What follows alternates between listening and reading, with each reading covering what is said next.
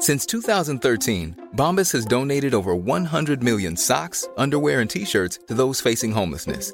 If we counted those on air, this ad would last over 1,157 days. But if we counted the time it takes to make a donation possible, it would take just a few clicks. Because every time you make a purchase, Bombas donates an item to someone who needs it. Go to bombas.com/ACAST and use code ACAST for 20% off your first purchase. That's bombas.com/ACAST, code ACAST. Hey, it's Ryan Reynolds, and I'm here with Keith, co-star of my upcoming film, If, only in theaters May 17th. Do you want to tell people the big news? All right, I'll do it. Sign up now and you'll get unlimited for $15 a month and 6 months of Paramount Plus Essential Plan on us. MintMobile.com/switch. Upfront payment of $45 equivalent to $15 per month. Unlimited over 40 gigabytes per month. Face lower speeds. Videos at 480p. Active Mint customers by 531.24 get 6 months of Paramount Plus Essential Plan. Auto renews after 6 months. Offer ends May 31st, 2024. Separate Paramount Plus registration required. Terms and conditions apply if rated PG.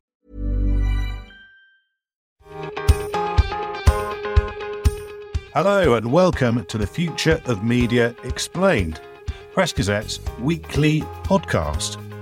This week we're going to be finding all about newsroom leadership.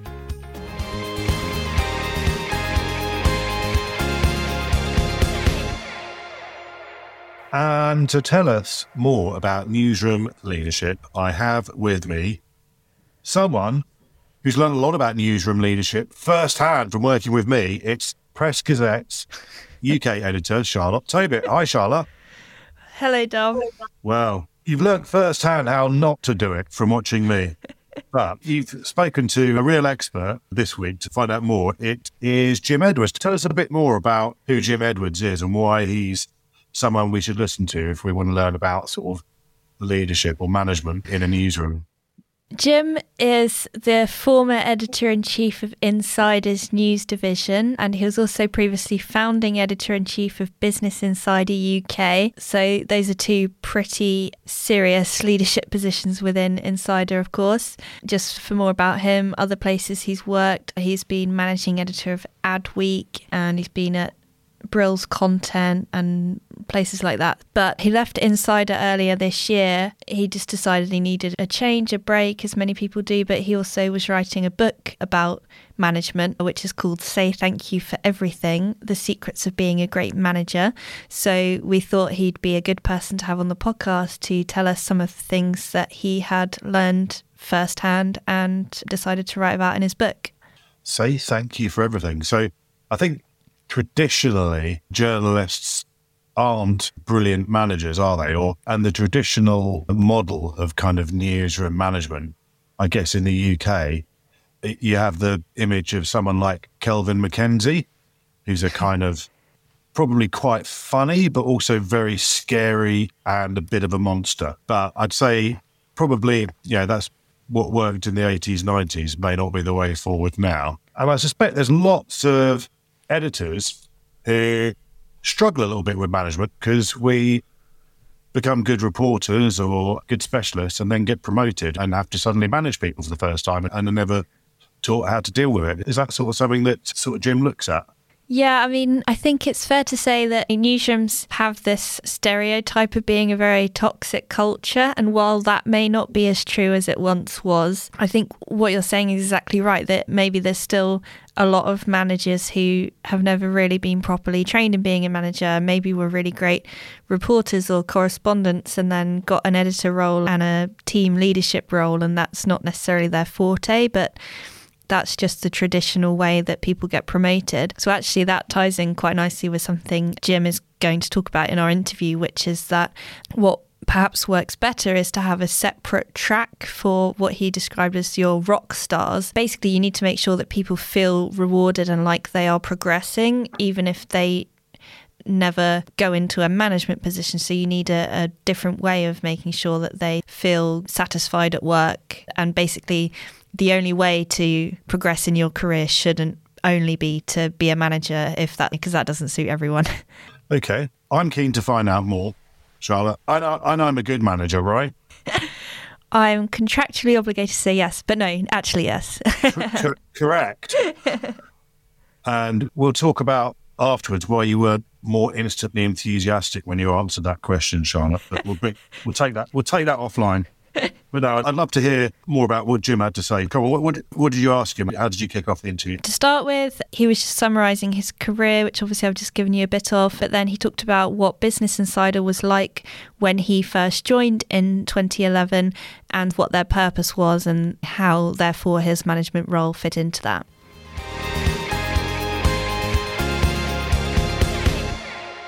At the time of Business Insider, I was like employee number 50, something like that. There were very, very few people read it, and it was not taken seriously, really. It was a very adventurous, wacky, very funny and energetic and weird publication at the time. It had a small staff. Everyone knew each other by their first names, and we were all sat in the same room, basically. And it was a lot of fun because at Insider, the belief was that business news was basically really boring. Like the Wall Street Journal is not a barrel of laughs, shall we say.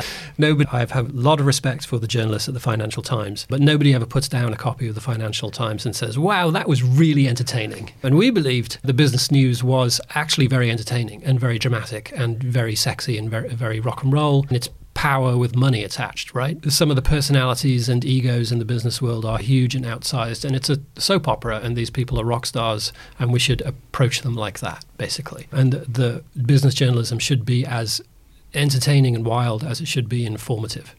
There's no reason for business news to be boring, basically. And I believe this as well. I was like, this is great. I've been waiting for this. And I joined as an advertising writer. The company grew, just became more and more successful. We just added more and more people. And 10 years later, I was the editor-in-chief for news, supervising like a newsroom, a global newsroom of about nearly 100 people. I was on the executive committee, which supervised the entire company. I think they nearly have 1,000 employees now globally. We sold the company for $442 million. It was a huge success. For many years, people laughed at Business Insider. They thought it was stupid. They didn't think it would last. It was very much an underdog publication. And now, in its own way, it's quite dominant.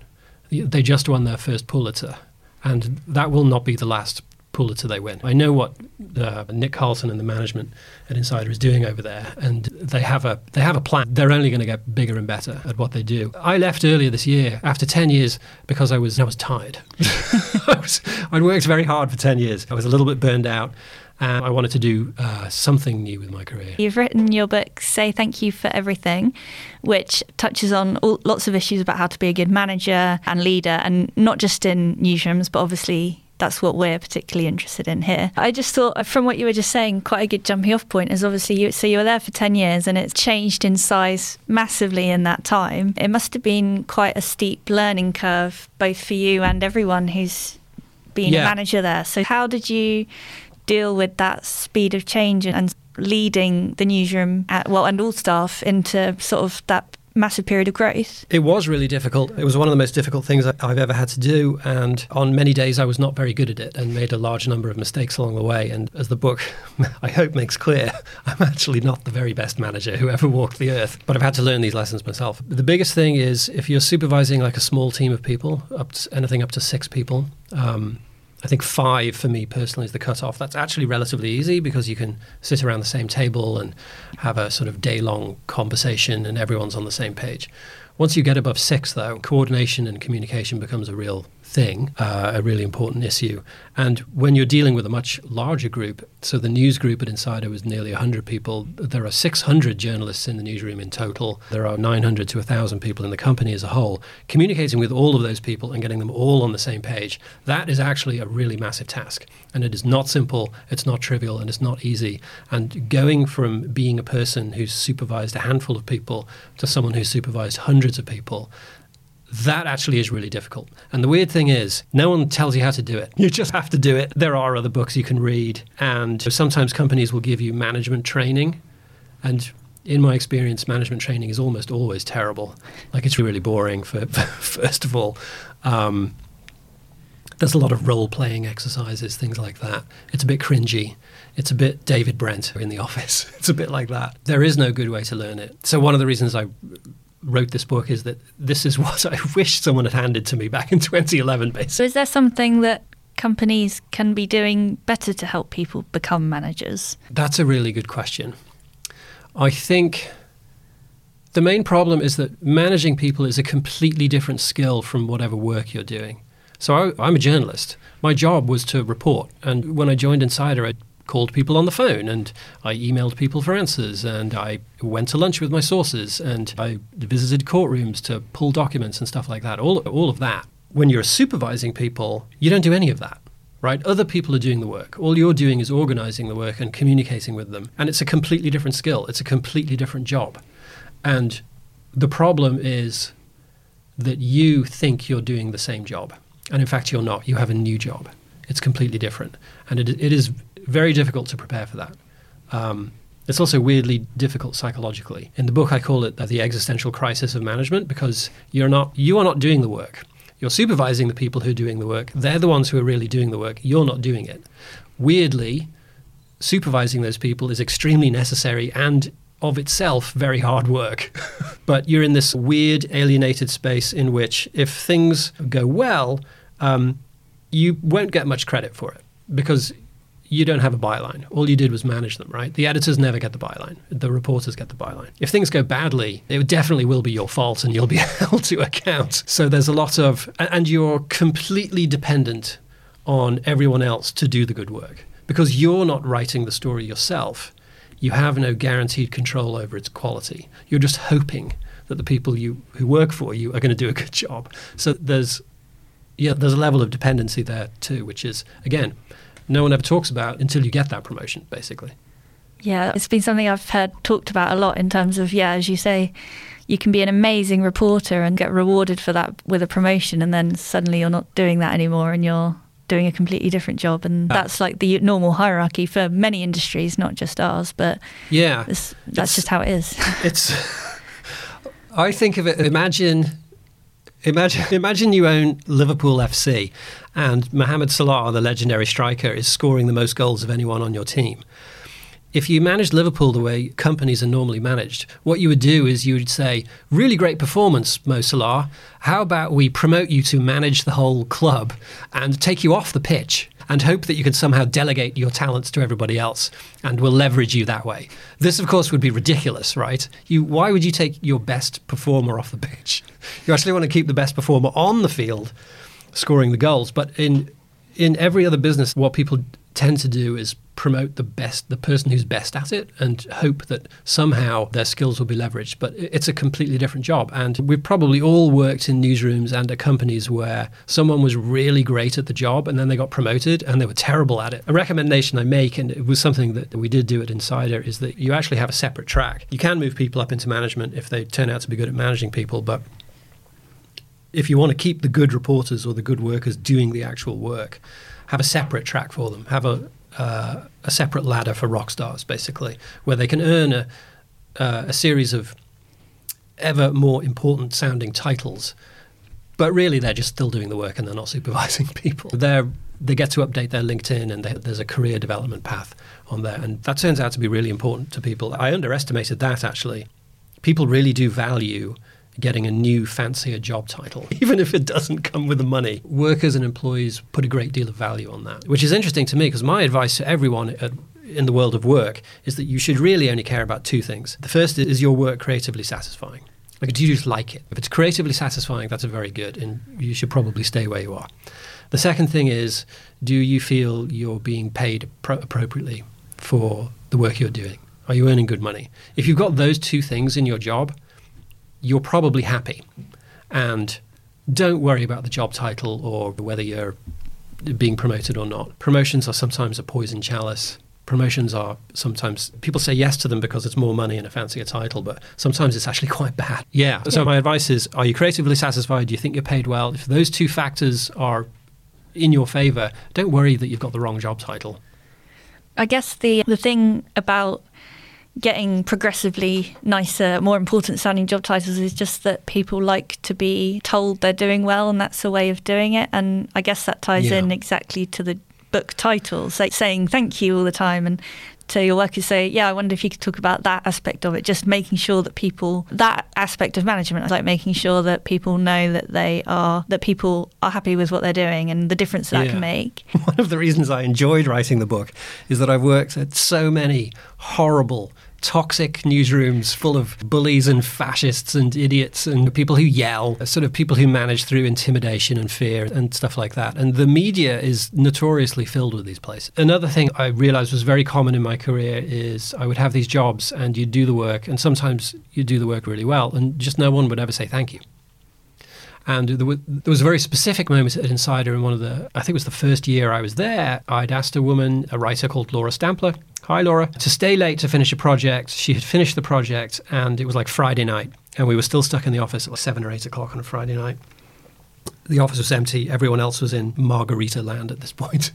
And she finally finishes, she gets up, she leaves, and just as she's about to walk out the door, I said, oh, Laura, one more thing. And she spun around and looked daggers at me because she thought she'd just about made her escape.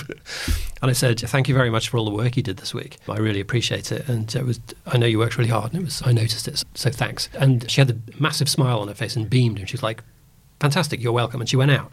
And then there was this other guy just sitting across from me, staring at me. Actually, it was Ellis Hamburger, who's now, I think, head of marketing for Snapchat or something. Ellis was staring at me, and I was like, what's your problem, Ellis? He goes, I've never seen anyone here say thank you before. And I was taken aback by this. I was like, well, surely people have said thank you. If you've worked in a few newsrooms, you'll know that it might not be common. And I found, after that, I realized that no matter who I worked with, that if I said thank you to them fairly regularly and just made it very clear that they'd done a good job, I thought their work was good, it was really noticeable, that I appreciated the effort they put in, you can alleviate a huge amount of job stress and job tension around that. People do want to hear that. They do want to be praised. There's a lot of, in the news business, there's a lot of stress because of deadlines, because it's very competitive, you might get beat any second. There's a lot of negative stress in the news business, but if you're working on a team and your boss appears to genuinely appreciate the effort you're putting in, that takes away a huge level of workplace anxiety, I found. And that's the reason the book is called Say Thank You for Everything. It's the single, if you don't read the book and you want one good tip about being a manager, just say thank you to your people every day. That will get you further than any other trick. Excellent to have one big tip. I was going to ask for some more. So I was going to say, if one common mistake is not saying thank you. Well, bearing in mind that, so at the start of the book, you cite some horrible bosses and anecdotes about horrible bosses, but obviously that's not the most common examples of bad management. To share maybe a couple more common mistakes, but things to do instead, what would you say? Just to boil down your entire book. Yeah. Okay, so a really common situation is you go to your people and you say, hey, can you do this thing, please? Can you write this extra story? Can you investigate this thing? And the default position of most people in a workplace is to say yes to their boss, right? But you, the boss, are in this position of constantly asking for more things, more tasks, more projects, whatever it is. And everyone feels they have to say yes because that's what they're being paid to do, right? It's actually very unusual for bosses to go around and take work away from people. And often employees do not feel, they don't feel comfortable saying to their boss, I'm overwhelmed. If you give me this work, I can't do it all. Something's got to give. A mistake as a manager is to never prioritize your people's stuff. And by prioritizing, first of all, I always encouraged everyone I worked with, if they felt they had too much on or they couldn't do it, tell me what you're working on. Tell me what you think you have to do today.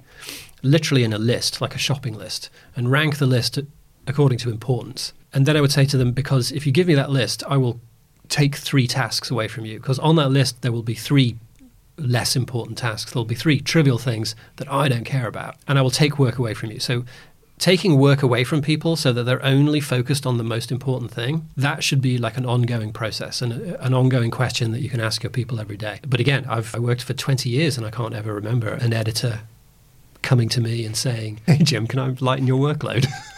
It's always the opposite. Because the other mistake there, I think you asked me for 2 examples. The other mistake is, and it's related, is that people can work on tasks and projects for years, even though they're not very good and they're not working. And in the news business, readers aren't responding or customers aren't responding or whatever it is. But they think the work must have value, A, because they did it, and B, because you paid them to do it. And that actually is not how work is valued. And at a lot of companies, that can just stagnate. People come in, they do the work and they leave. And no one ever questions, Do people want this? Is this useful? Is it helpful? Is it adding value? So actively noticing when you've got a line of business or an employee working on something that no one cares about, and then changing that person's role, moving them to something else. That's a thing that managers often forget to do. And it's easy to forget to do because sometimes that stuff fades into the background.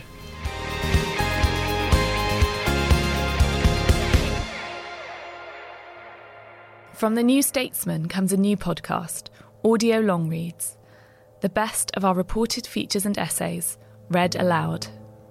Featuring writing from our authors, including Ian McEwan on wrestling with Orwell's Inside the Whale.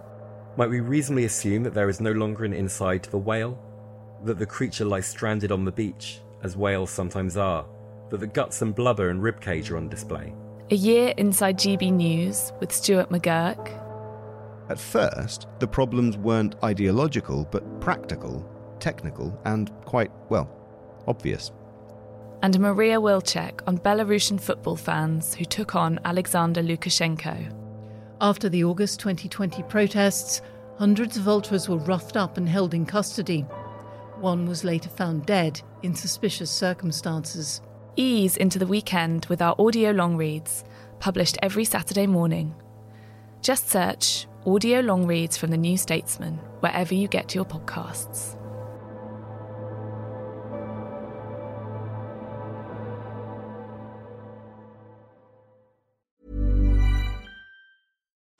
Since 2013, Bombas has donated over 100 million socks, underwear, and T-shirts to those facing homelessness. If we counted those on air, this ad would last over 1,157 days. But if we counted the time it takes to make a donation possible, it would take just a few clicks. Because every time you make a purchase, Bombas donates an item to someone who needs it. Go to bombas.com/ACAST and use code ACAST for 20% off your first purchase. That's bombas.com/ACAST, code ACAST.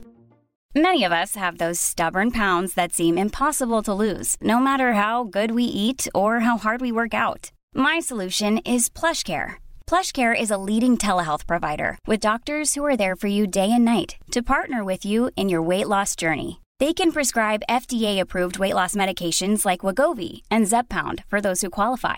Plus, they accept most insurance plans. To get started, visit plushcare.com/weightloss. That's plushcare.com/weightloss. Hey, it's Ryan Reynolds, and I'm here with Keith, co-star of my upcoming film, If, only in theaters May 17th. Do you want to tell people the big news?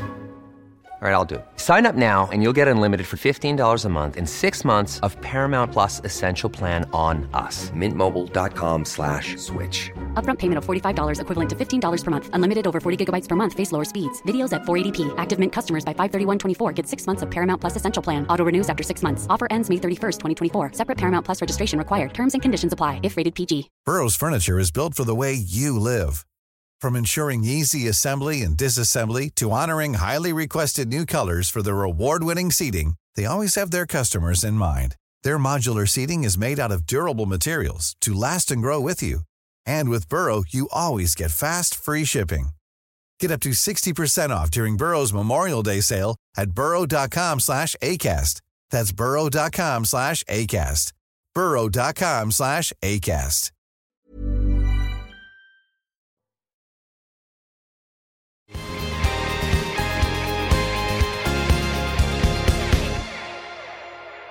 Burnout and mental health are things that have been talked about more and more over the last few years, and you touched on yourself getting tired out. I wondered if you'd noticed it as a big problem and if there are anything managers in particular can try and do to help. Yeah, I did notice it actually, and particularly around the pandemic, and we all have a story about this, but in the news business the pandemic was like uniquely stressful.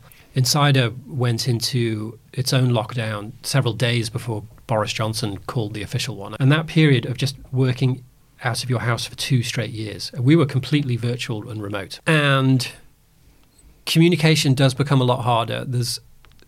You miss the little conversations, and particularly with newer employees. So before the pandemic in the office, a new employee might be anxious about something. What does my boss like this? Do they care about this issue? Should I do this? And then the more experienced person sitting next to them might be able to say, oh no, don't bother with that. He doesn't. And within 10 seconds, that issue is now gone. But if you're a new employee and you're at home, it's very difficult to figure out who to ask that. And we found a lot of our staff, and I certainly felt it myself, appeared to be having conversations inside their own heads about things that weren't really an issue or weren't really existing. And people were anxiety was building up around certain issues that it never should have done. Had we all been in the same room talking to each other face to face, we could have casually said, oh, don't worry about that, no one cares. We're not doing that anymore. So I think that's the function of chat around the water cooler, chat in the kitchen where you get the coffee room, stuff like that. Stripping that out actually makes communicating some of that stuff a lot harder. The isolation does keep people inside their heads a bit too much, and people stress themselves, and you have to overtly work against that. And again, communication becomes a lot harder. You think communication is becoming easier because you've got Slack, you've got email, you've got Google Meetings, you've got Zoom. It feels like you're reaching all these people through multiple different media, but in fact, you're actually communicating with them less. Unless you're literally in a face-to-face video meeting every single day with someone, they're getting a lot less information from you. They're not even... At Insider, we have these big newsrooms, they're big open plan things, the Bloomberg style, where everyone sits at the same size desk and everyone can see where everyone else is doing. One advantage of that is that you can see what people are excited about. If the people you respect, or your bosses or whatever, or just other good journalists in the room, if you can hear them laughing and getting excited about something, and you can see good work being celebrated and bad work being booed, you can see it, and that you get those priorities by osmosis. And all of that is completely lost, and it's really difficult to tackle that and to communicate around it. The flip side is actually, Insider became actually more efficient when we went remote, and most employees did not go back to the newsroom most of the time. There are advantages to working from home. Anyone with kids loves working from home. Anyone who has to do a lot of writing loves working from home because there's no noise in the office, or there would be noise in the office. So there are advantages and efficiencies to it. But yeah, the psychological effect of it was extremely strange. Yeah.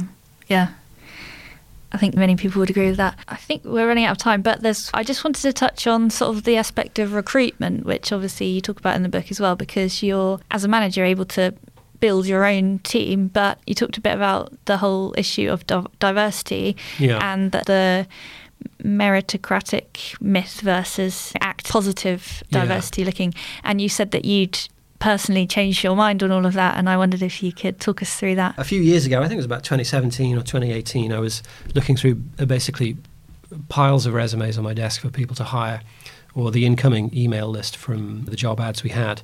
And it occurred to me that I could actually fill every single seat in the office with someone who was white, went to private school, and had graduated from Oxford or Cambridge or City University, the journalism school there. And also most of them would be living in the South. We didn't get many Scottish applicants with a comprehensive school background. And previously I thought what you should do as a manager is just hire the best people, the best of everyone, and that will give you just organically, naturally, a diverse mix of people from different backgrounds. And that's really not how it works in real life. So I thought to myself, okay, I'm going to do something about this. There's got to be other ways. And myself and Emma Smith, the managing editor in London, we contacted every journalism diversity organisation in London and basically said, please, we want to advertise our vacancies with you. We want access to your mailing lists. How can we encourage your people to see Insider as a place they want to work? Weirdly, that was very difficult, by the way. That took about 6 months. A lot of organisations that claim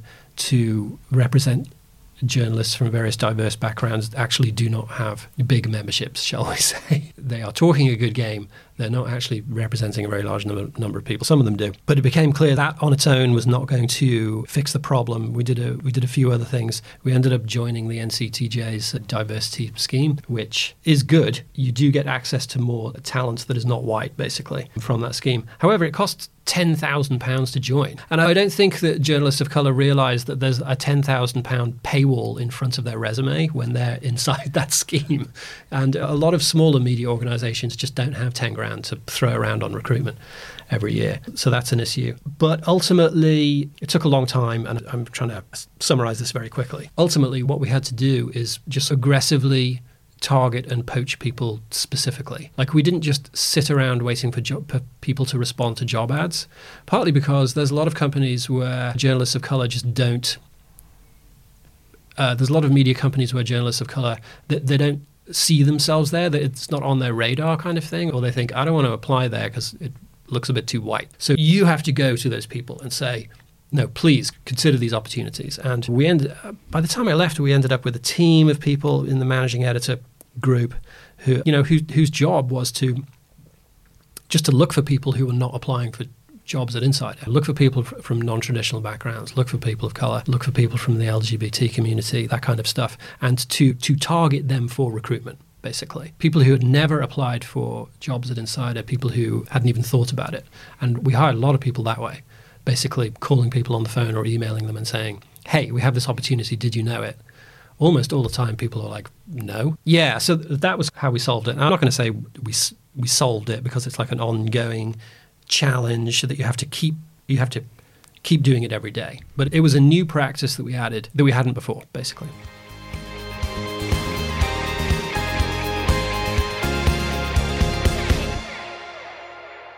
Thanks for that, Charlotte. Great interview, as ever.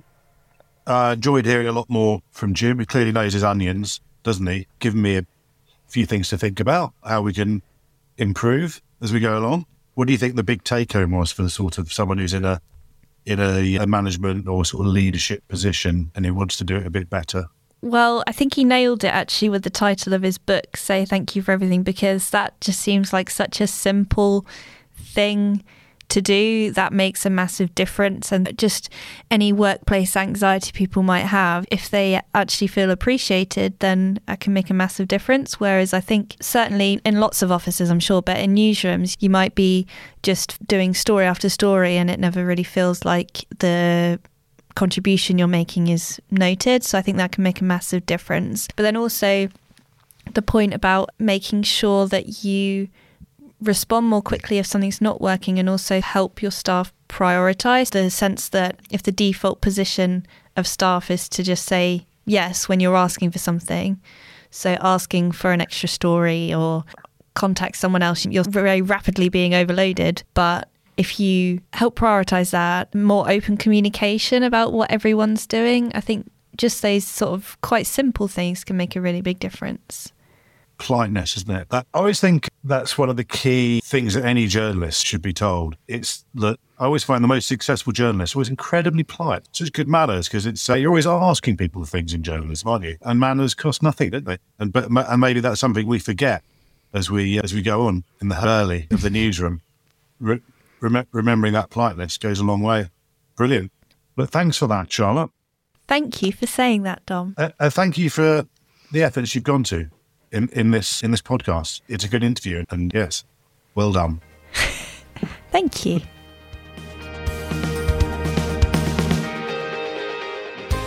You've been listening to The Future of Media Explained with me, Press Jet Editor-in-Chief Dominic Ponsford, UK Editor Charlotte Tobit, and engineered by Adrian Bradley. You can find out lots more about all the issues we discuss on the podcast on our website, pressgazette.co.uk.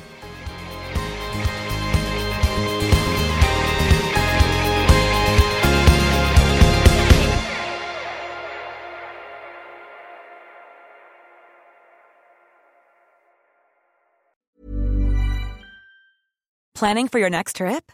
Elevate your travel style with Quince. Quince has all the jet-setting essentials you'll want for your next getaway, like European linen, premium luggage options, buttery soft Italian leather bags, and so much more. And is all priced at 50 to 80% less than similar brands.